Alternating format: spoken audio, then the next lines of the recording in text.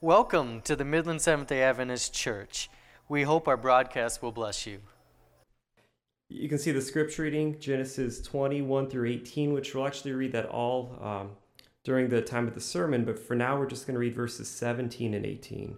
That's Genesis chapter 20, verses 17 and 18. And I'll be reading from the New King James Version.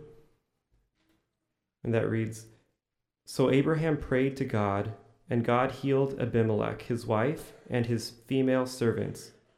Then they bore children, for the Lord had closed up all the wombs of the house of Abimelech because of Sarah, Abraham's wife." I don't know if you guys are into sermon titles. I actually like the very first thing I look when I get to a church is like I look to the bulletin to see the sermon title, because that sometimes already gives me an indication if I want to stay here or if I perhaps go to someplace else. But I don't know how many of you got what I wanted to say with the title of today. The young people, I'm sure they got it. The title is Canceling Abraham. And I'm alluding to the fact of something of our culture today. Like we have, and for many years, what has been known as the cancel culture. When somebody does something that goes against the grain, that goes against what people think, the majority thinks is the way to go, they try to cancel that person, like meaning obliterating through social media and through other means to kind of make that person go to oblivion. And that is the title of the sermon today. You're going to know very soon why I named like that. But for the moment, I want to introduce with a quick story of something that happened many months ago with a young theology student. That was me, by the way. And I was on the seminary, first year, fresh, greeny, and I was talking with one of my professors. He was a nice guy. We forged a good friendship. Even after seminary, I still talking with him. He had a good influence on me, and I had a conversation with him after one of his classes, because something he said made me realize that I was doing stuff on my life that was not right, and I was not even noticing. And like I all of a sudden I had like that crisis of conscience, or like existential crisis, whatever you want to call it. And I went to talk with him, like, because all of a sudden I was feeling me a sinner and I was feeling disqualified for ministry. And I came from a very legalistic background, so all that was building on top of that. And I like his answer. Like he saw my pain, and he walked with me with the campus, the university campus where I did my seminary. Like all around the campus there was a running track. I don't remember how many miles that running track was, but we gave like 2 laps on that thing talking, so it was a long conversation. And what boils to, he gave me some hope that like God does not look to us for the points on our history. He looks to the whole trajectory. Like that was something that I didn't fully understand 2 years later, but gave me a little hope. And the sermon today kind of comes from that experience, because studying the story of Abraham helped me to realize something about God that I haven't noticed before.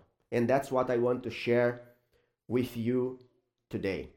But before we go there, let's bow our heads and let's pray for the guidance of the Holy Spirit in our study today. Dear Father in heaven, thank you so much for another day in our lives. Thank you for the freedoms we have in this country, for being able to speak about you, to be able to choose and to do whatever our hearts desire in order to follow you. We ask special blessings, dear Lord, today as we open Scripture. So may we learn new things about you today. Help us to realize details on the story we are missing, and help us to realize that your love for us is even greater than what we imagine. Dear Lord, I ask you, dear Lord, for you to bless each one of the people here today hearing, either face to face or through the internet. Bless their hearts, anoint their ears so they can not only hear the sound waves that will be spoken here today, but may they hear your voice speaking directly to their hearts. I ask you, dear Lord, for an anointing of your Holy Spirit. You know who I am. You know from where I came from. You know that I'm nothing but ashes. So I ask you to wash me clean with the blood of the Lamb and to endow me with your Holy Spirit, so I speak not from myself, but I speak words coming from you. Help me to say what you want to be said, and not a word more or less than that. That's what we pray in Jesus' name. Amen. Already, if you're coming here for the first time, like we have been in a series of sermons going through the life of Abraham. And now we are continue 25 years afterwards, after Abraham started his journey, is where the story of today comes. From the moment that Abraham is called by God to serve, God says, like, I'm gonna give you a bright future, but you have to leave your father's house, you have to leave your land, you have to leave your family connections, and follow and go to a land where I gonna show you. So basically, ever since this moment, Abraham became a nomad. In essence, he was always with his life in a backpack, always moving from place to place, until he finally, 25 years later, is getting ready to get settled. All the time going to a different place is a daunting experience. I myself, I actually lost count, so Tanya, please correct me if I'm wrong. I think we changed about 12 or 13 times already since we got married. So that's a lot of moving. Every 2-3 years, almost in average, in a different place. And so in every place, there's its challenges. And even though I only traveled, was moved across countries 3 times actually. But even when I moved from one city to the next, like I came from Bering Springs to here, even that was already a change. But can you imagine Abraham changing from country to country, from land to land, from different people to a different people? It's always daunting to see what you're gonna face next. Of course, throughout that region, some things were kind of normal across the different cultures, but other things were different. And the thing is that different nations and different people around those times, they had different gods. So you could walk few miles, different set of gods, different set of like beliefs. Like we don't have too much of that in modern days, because the world is kind of dominated by three big religions that get big chunks of it. That's Christianity, Islam, and Judaism. But you can get a glimpse. For example, if you go to India, you can probably walk for 3, 4, 5 hours, and then you get to a different place, different language, different set of gods, different religion altogether. Like and that was the situation that Abraham was living. And of course, those different gods, they cause people to have different costumes because they believe in different things. Like, for example, a while ago I showed you pictures of a temple in India where people worship the rat. Remember that I told you that they, like the pinnacle of their religious experience is to be bitten by one of those creatures. That's not the pinnacle of mine. Actually, I don't want to have anything to do with them. But I'm mentioning that just to the fact to illustrate that different gods, they lead you to different costumes, different lifestyles. And that's what Abraham was facing all the time. And so Abraham was in his way to a region called Negev. And this region would have some cultural overlap to what he was used to growing up. But there was something that would be different as well. But he will not know that until he get to the land, get to know the people, get to know the costumes, the gods they worshipped. So he was getting nervous. And his nervousness soon gave room to like more uneasiness. And soon he was just plain old fear. He was fearsome of what would happen next. Abraham was scared because of the unknowns of what would happen. And his biggest fear, the root of his fear, was also the root of his biggest pleasure in life, was his wife, Sarah. And why was that? Because she was beautiful.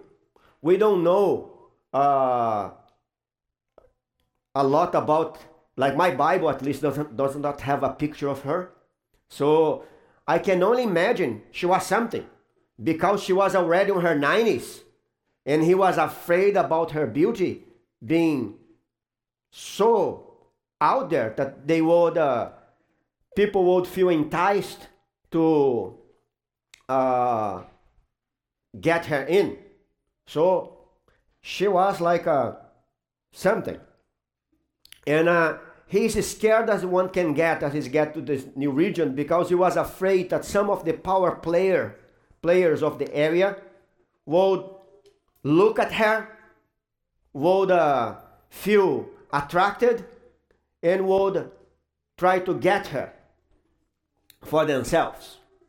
And one thing he knew very well that was common across that region, one thing that was a big taboo, punishable by death, was to pick somebody's wife. Like to commit adultery, regardless of which god, that was like a big no-no. And regardless with which country from that region you are, if you're caught stealing somebody's wife, you're gonna be dead. Both of you, actually. And but he was also aware that one of the biggest ways to go around that problem is like making sure the husband is no more. So he was afraid that if they like her, in order of not to break that law, they would get rid of him. So, no husband, no problem. And that was his fear. And interesting enough,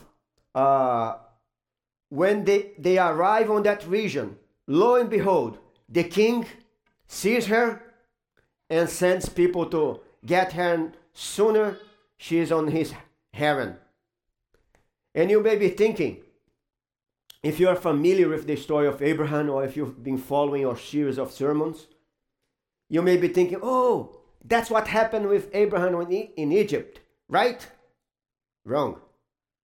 That's an entirely different story. In Egypt, Abraham was on the beginning of his faith journey. That actually happened with him there too.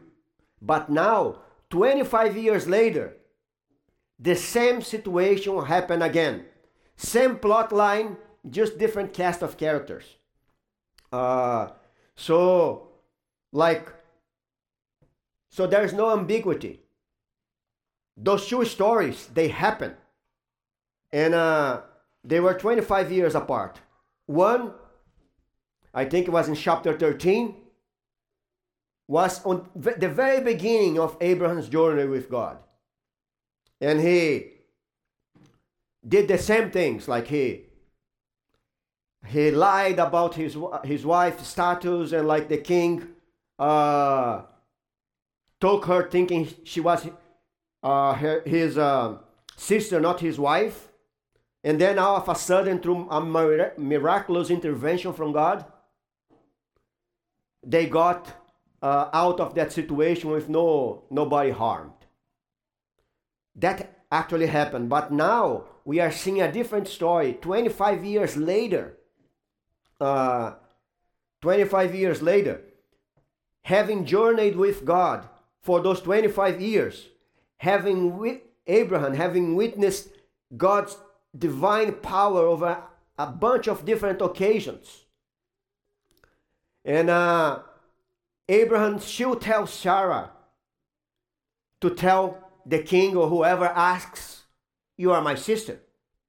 Because he was afraid about himself. And you may be finding yourself asking, have you not been here before? So let's read the story. I want to read the whole story first so you get the whole picture.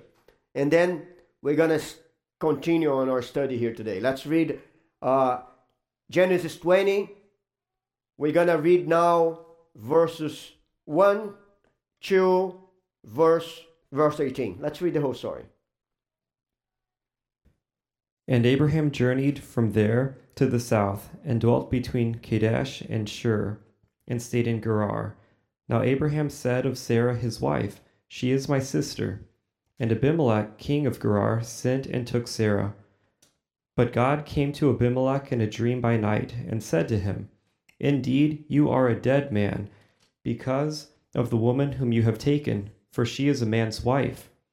But Abimelech had not come near her, and he said, Lord, will you slay a righteous nation also?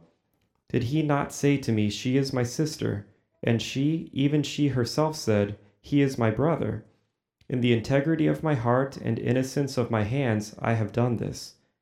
And God said to him in a dream, yes, I know that you did this in the integrity of your heart, for I also withheld you from sinning against me. Therefore I did not let you touch her.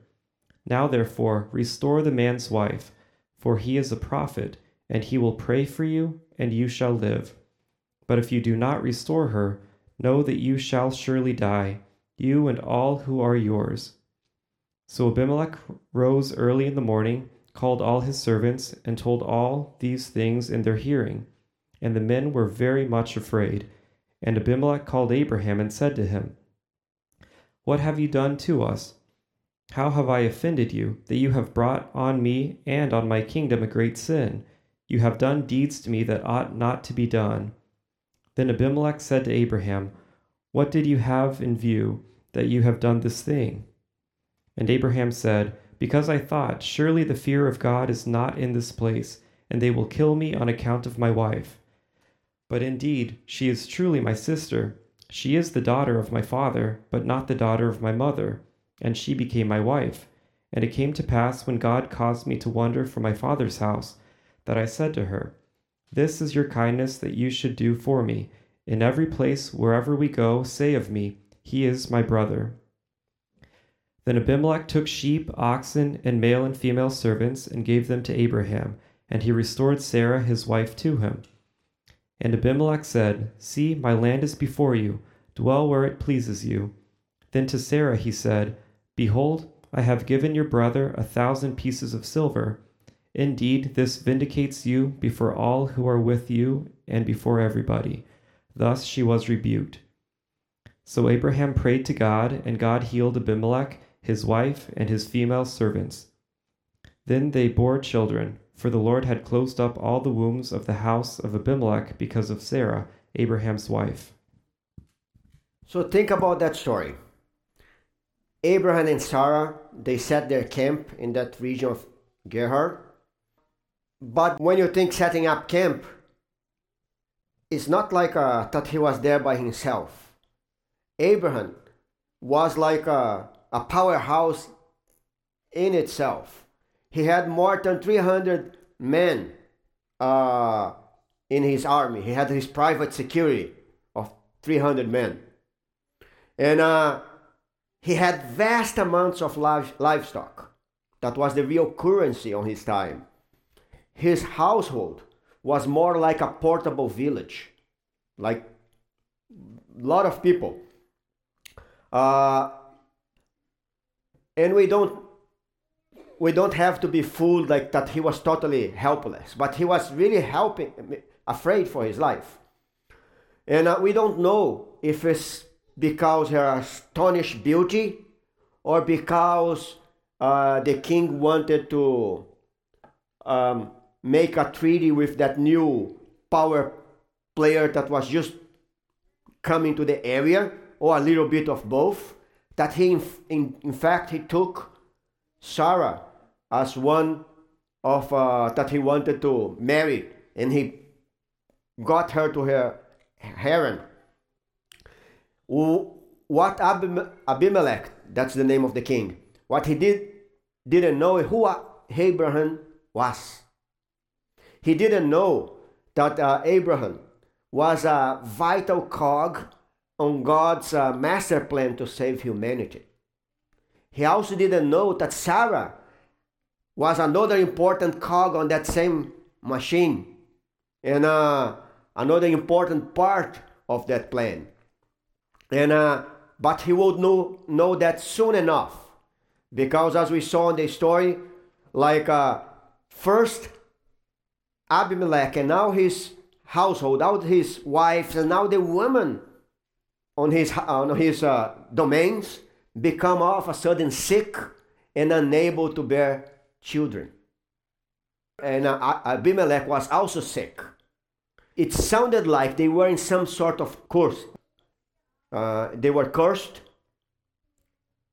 but they didn't know why that's happening to us. Until one day, I don't know if it was a vision, a dream or something, God shows up to Abimelech, and he says to him, "You are about to die because you have taken a married woman." Then Abimelech, he says like, "What? I didn't know, I had no idea." Like, this man said to me, "She's my sister. She herself told me, he's my brother.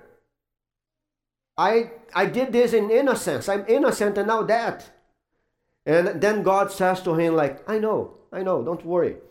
But the only reason why you're still alive is because I know you are innocent and all that. And I tell you more. Even the fact that you haven't touched her yet is because I kept you from it. So, here is what you need to do. You need to give Sarah back to her husband. And then Abraham, he is a prophet of mine. He is my prophet. He will pray for you and you live. Now, try to put yourself in the feet of Abimelech. He is in a conversation with a God that he doesn't know. He doesn't know about the God of heaven. He doesn't know about our God, a God of Abraham. But by the little bit he experienced, he knows that God is a pretty big deal because of all the things that happen in his household. And perhaps because Abimelech is also gravely ill, he's very unwell, he probably doesn't make that question to God that's probably popping up in your mind right now. A prophet of God? This guy is a cheater, like a liar. He was so unscrupulous and he put myself and my whole family, my whole tribe in harm's way. He's your prophet. That's something that screams from that text. And it's interesting that that's actually the first time in the whole Bible that the word prophet is used. And it's interesting to me that word was not used for Moses when he was getting the 10 Commandments and speaking with God face to face. That word was not used by first time for Samuel or Elijah or any one of those big luminaries. God chose to call the first person in the Bible a prophet, somebody that seemed more like a good for nothing than a prophet. That's something that for me tells me volumes, not about Abraham, but about God. Because God had something else, and he wants us to show who he really is. If you keep following the story, Abimelech does what he is instructed, and he sends the wife back, but he goes and he scourges, he is very to your face to Abraham, and asking, why did you have such a crazy idea? And Abraham said to him, well, I didn't know. I assumed that here people had no fear of God. And I was afraid I was get killed because of my wife. And to tell you the truth, you actually caught me on a technicality. Because she's my half-sister. So I just neglected to say that she is my wife as well. So Abraham tries to give excuses. But then Abraham tells us something that we didn't know before.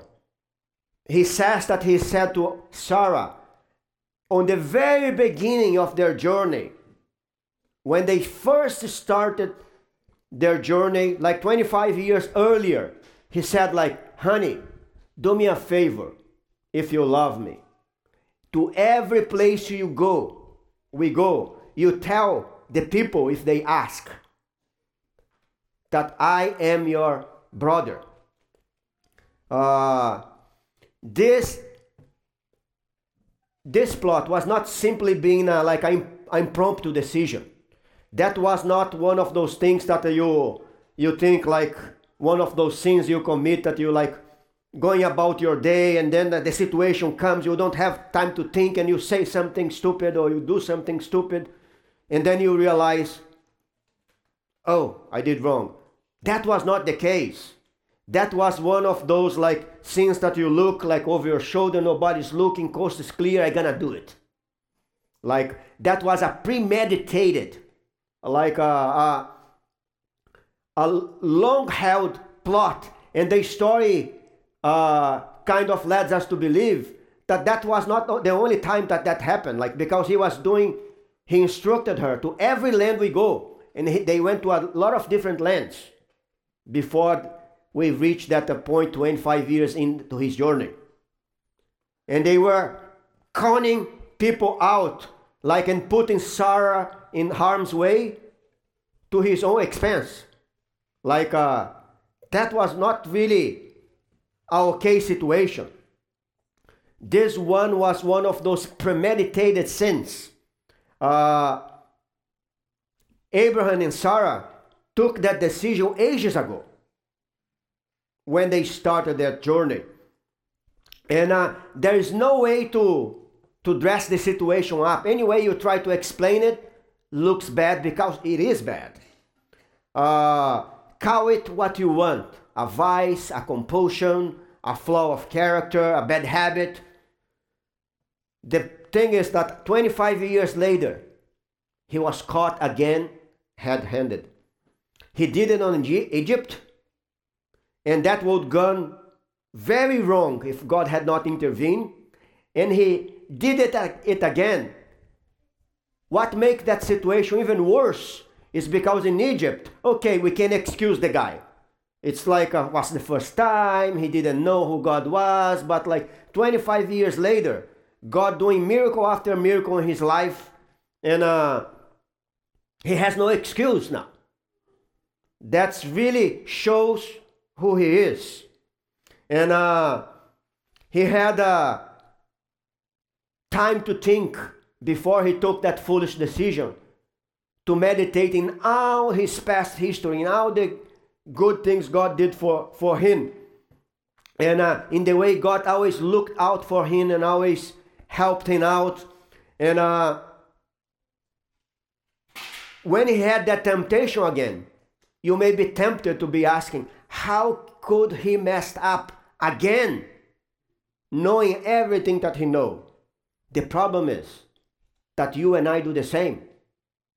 We know who God is, and we keep messing things up. Unless you're a different type of human than I am, you keep doing. I keep doing. I don't want to, but sometimes I keep seeing myself in have that sentiment of deja vu, like I've been here before. And Abraham makes the same mistake again and again and again and again. God intervened again, and he cleans up the mess. And then Abraham prays to God, situation is solved. But where God really shows his hand here is in what happens next.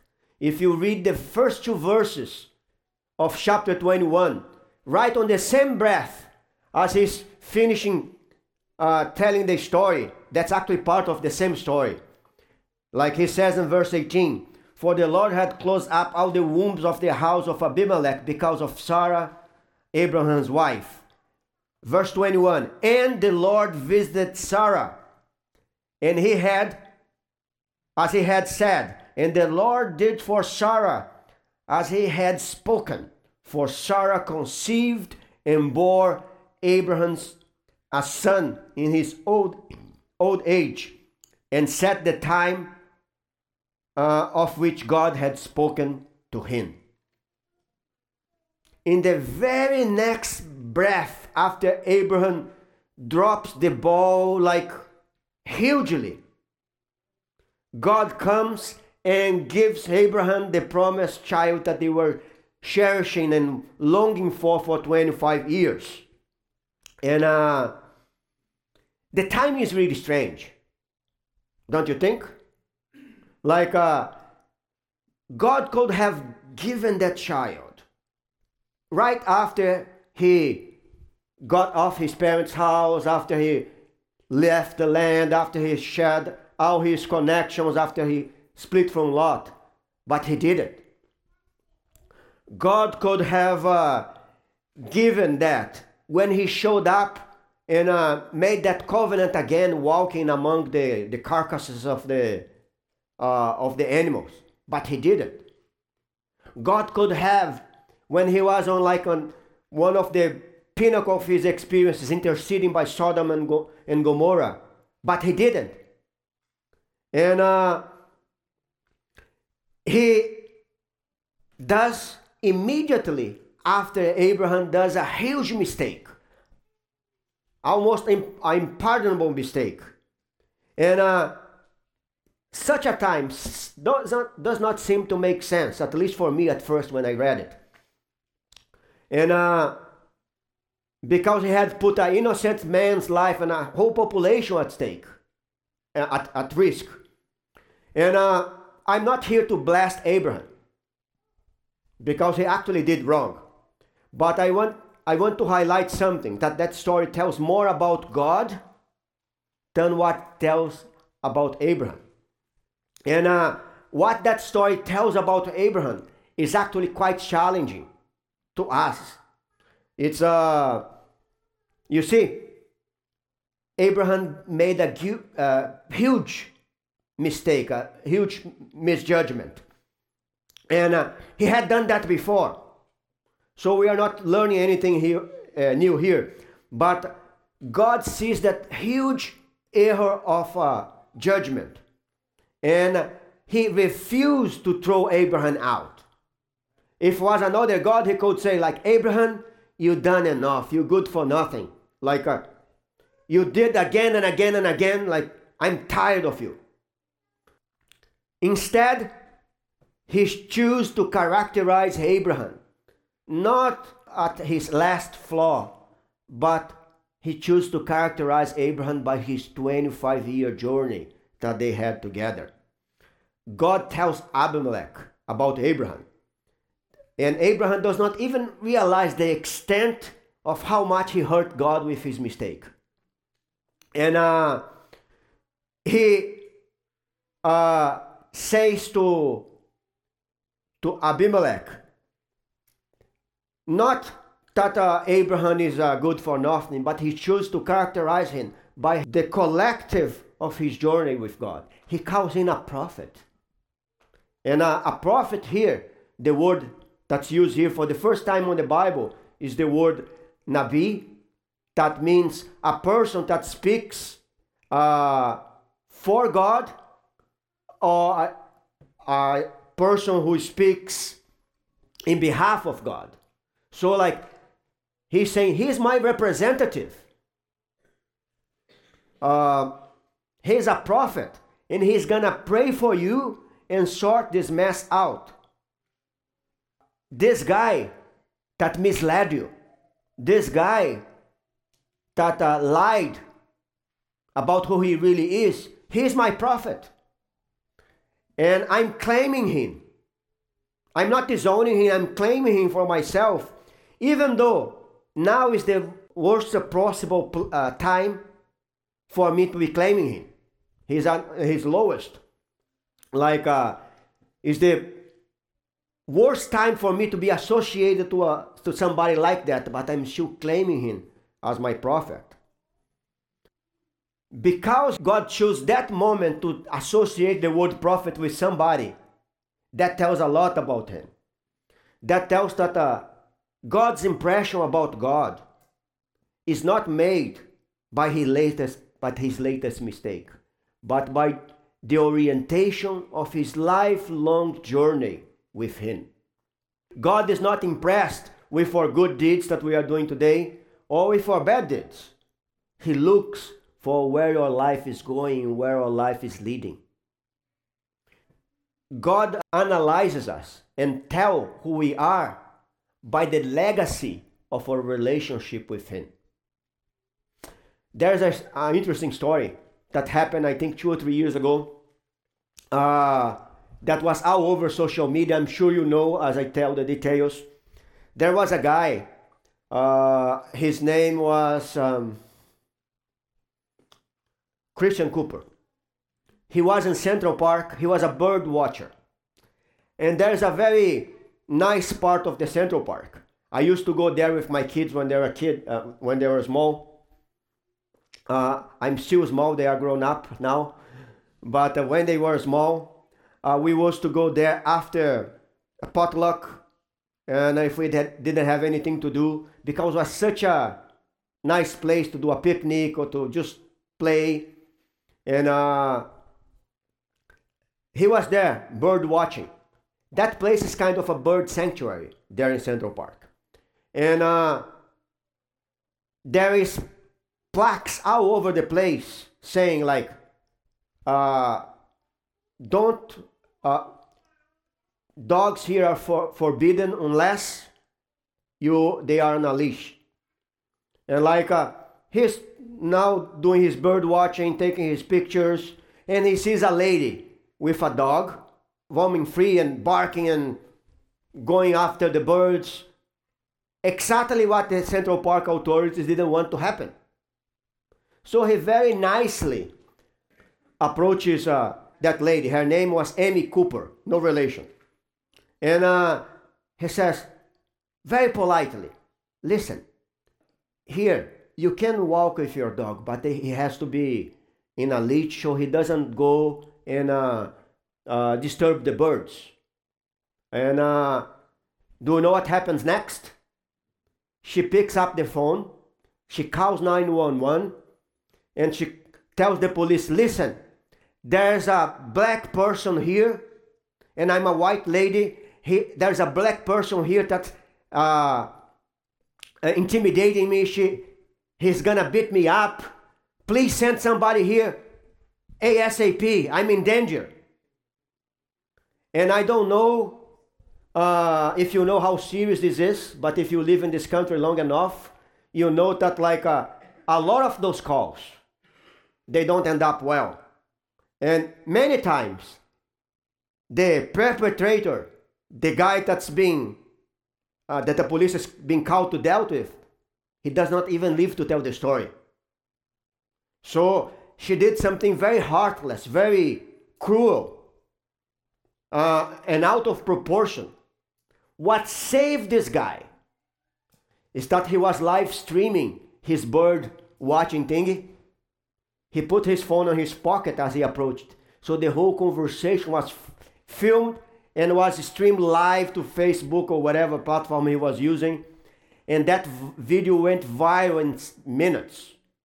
By the time the police got there to arrest him, they ended up arresting her instead. Because it was very well documented that was a hoax. Like she was trying to, just using her privilege to get the guy in a bad situation. And needless to say, as the video became viral, and that was in social media for weeks, that lady, Amy Cooper, she lost her job. She was ended up being persecuted by by reporting a false crime. All sorts of problems came to her. But what was interesting is what happened in that discussion on social media with her. As happened with similar incidents of sorts, we all seen it. Like we saw people like that are close to her. Like, oh, she's not that way. That was just one incident. And then like her herself said the same thing. And like her parents, like people close to her comes. And then we roll our eyes like, you're right. Like, I know. That's definitely who you are. Let's cancel this woman. Let's erase her. And that's what happened with her. She was canceled. And when we see those situations going on, we tend to do that, like to disown that person because we don't want, like in situations like that, the perception is that if you don't say anything bad about that person, you are condoning with what that person is doing. So you want to divest yourself and put big distance between you and that person. And most people, they hear the people trying to explain, oh, that's not what I am, and like, oh, and we just roll our eyes and say, you're right, and that's definitely who you are. Let's cancel that person. But God, instead of canceling Abraham, instead of saying like, Abraham, you're good for nothing, I'm disowning you, God does the exact opposite. It's kind of countercultural to our modern society what God does. even almost being uncomfortable to see it. Abraham had done that terrible thing. He brought pain to his long-suffering wife. Once again, he exposed an innocent man to danger, to very serious repercussions. And everybody in the audience is like us, is saying like, that's a terrible thing. And he's done it again. And that's not the first thing he did. He done this again and again and again and again. So let's cancel him. But God does the opposite. We are not privy to God's conversation with Abraham, his innermost thoughts in the discussions with God. But perhaps Abraham was thinking on his heart and saying like, I messed up. And he was saying like, sorry God, that's really not what I am. I really messed up again. And I'm not that. And then God says to him, I see you. I'm seeing the trajectory of your life. That's why I'm not disowning you. That's why I'm still taking you as my representative, as my prophet. You are my family member. So I stand with you and I continue my commitments to you. I continue my partnership with you. And that's really challenging to us, because we are fed daily a steady diet of to judge the person by their actions, to judge the person for their bad things, to judge the person for the here and now. Quite often I have heard that like doesn't matter how much good a person does, if one bad deed is done, that person is out of the picture already. We distance ourselves to them so we don't get embroiled on their sin. And that's the opposite of what God is doing. God's response is, I judge the character of a person, not by their last good or bad deed. I judge their character by the trajectory of their walk with me. I cannot be okay, God says, to what the person does. But that doesn't mean that I don't love her more or less because of that. I still dedicate myself and give the same commitment to her because that person is part of me. I died for that person as well. That's what our God says. That's so countercultural for us today. God, as a friend of mine once told me, God does not look in a passport picture. He looks in the panorama, on the big panorama of your life. A 360 picture, all around what you really are, what you really represent. And he says, I'm going to repair this situation. And then we're going to stick to the plan. That's what he does. But I don't want you to come out of this sermon, of this meeting here today, thinking that Abraham managed to swerve the consequences of his actions, that he got free from that sin. Look what God does. God has to send Abimelech to confront him and to confront Sarah about his actions. Can you imagine how humbling that must have been?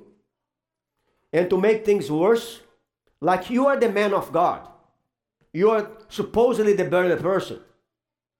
And God has to send somebody that don't even know him right to point you, to expose you, to tell you what you have to do. It's almost as if God cannot even talk with you right now because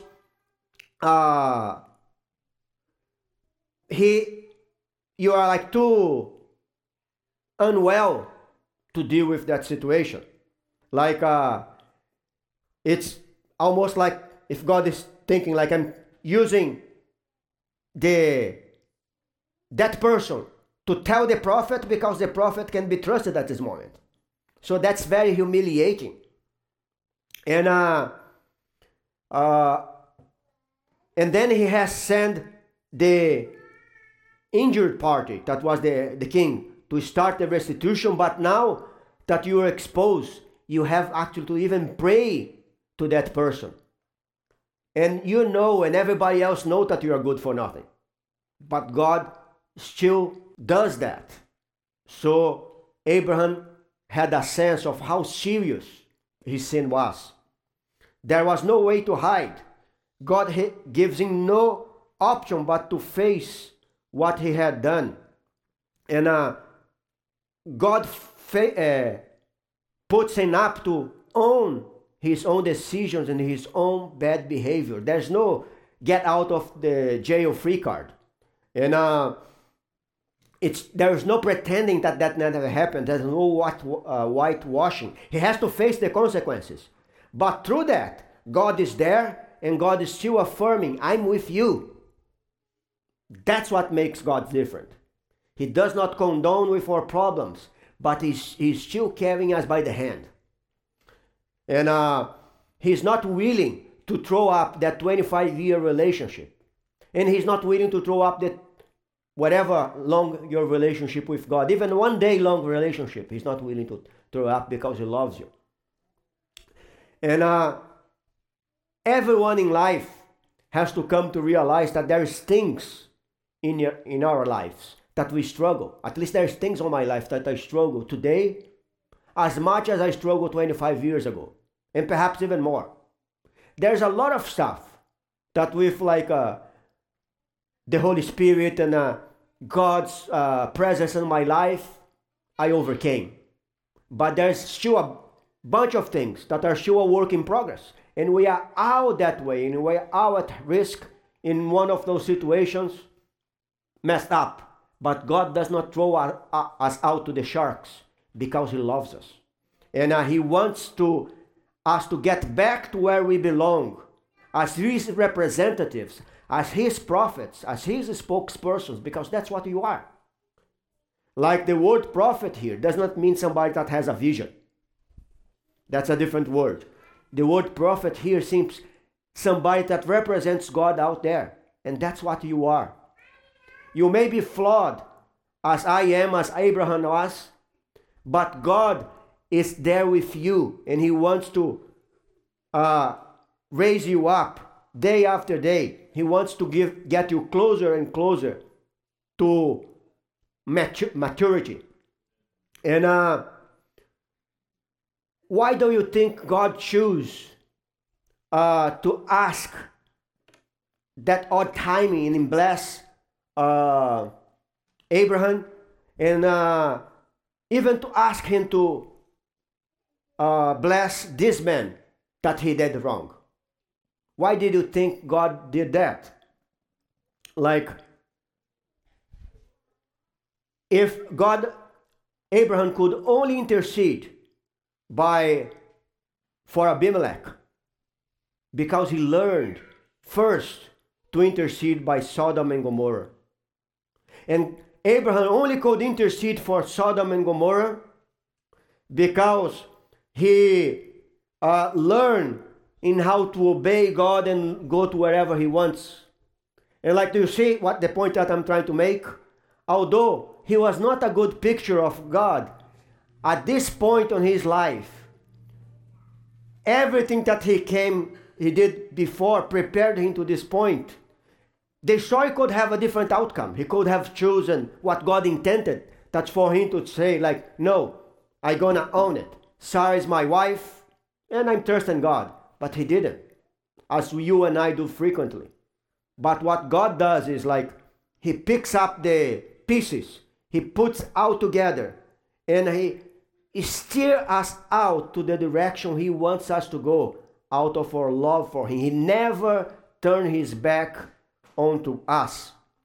Like, he never allows our latest stupidness to erase or walk with him. My point today, my takeaway today, is that, like, if you are facing problems that keep recurring, and sometimes we keep thinking, Like, I'm done this again. How bad is that? Like, it is bad as it is. But I want you to remember that God does not want you to get dismayed, because although everybody else around you may be saying, erase him, cancel him, God is not canceling you. God wants you to thrive. He wants you to allow, now that you messed up, for him to enter in your life so he can put the pieces together and steer you to the direction he wants you to go, so you can bless others and grow into the process. Like, don't feel overburdened, because God does not look to you just on the snapshot of your last second of your life. He looks for the whole trajectory of your life, where your life is pointing. If your life is pointing upwards, let's keep the good work. Let's keep surrendering ourselves to God, and let's never give up. If your life is pointing downwards, now is the time for you to ask God for mercy. Ask God for help, for him to turn your story around, so you start to go in the direction he wants you to go, because he does not forsake you. And until we have time, let's team up with God and keep growing, because he wants us, as Abraham, to be with him forever. And in the same way he did with Abraham, he wants to do with you and me. May God bless you today. You have been listening to the broadcast from the Midland Seventh-day Adventist Church at 2420 East Ashman in Midland, Michigan. If you are in the area, we cordially invite you to visit our church Saturday mornings. If you're a distance away, we encourage you to continue visiting our website and weekly podcast at midlandsda.org.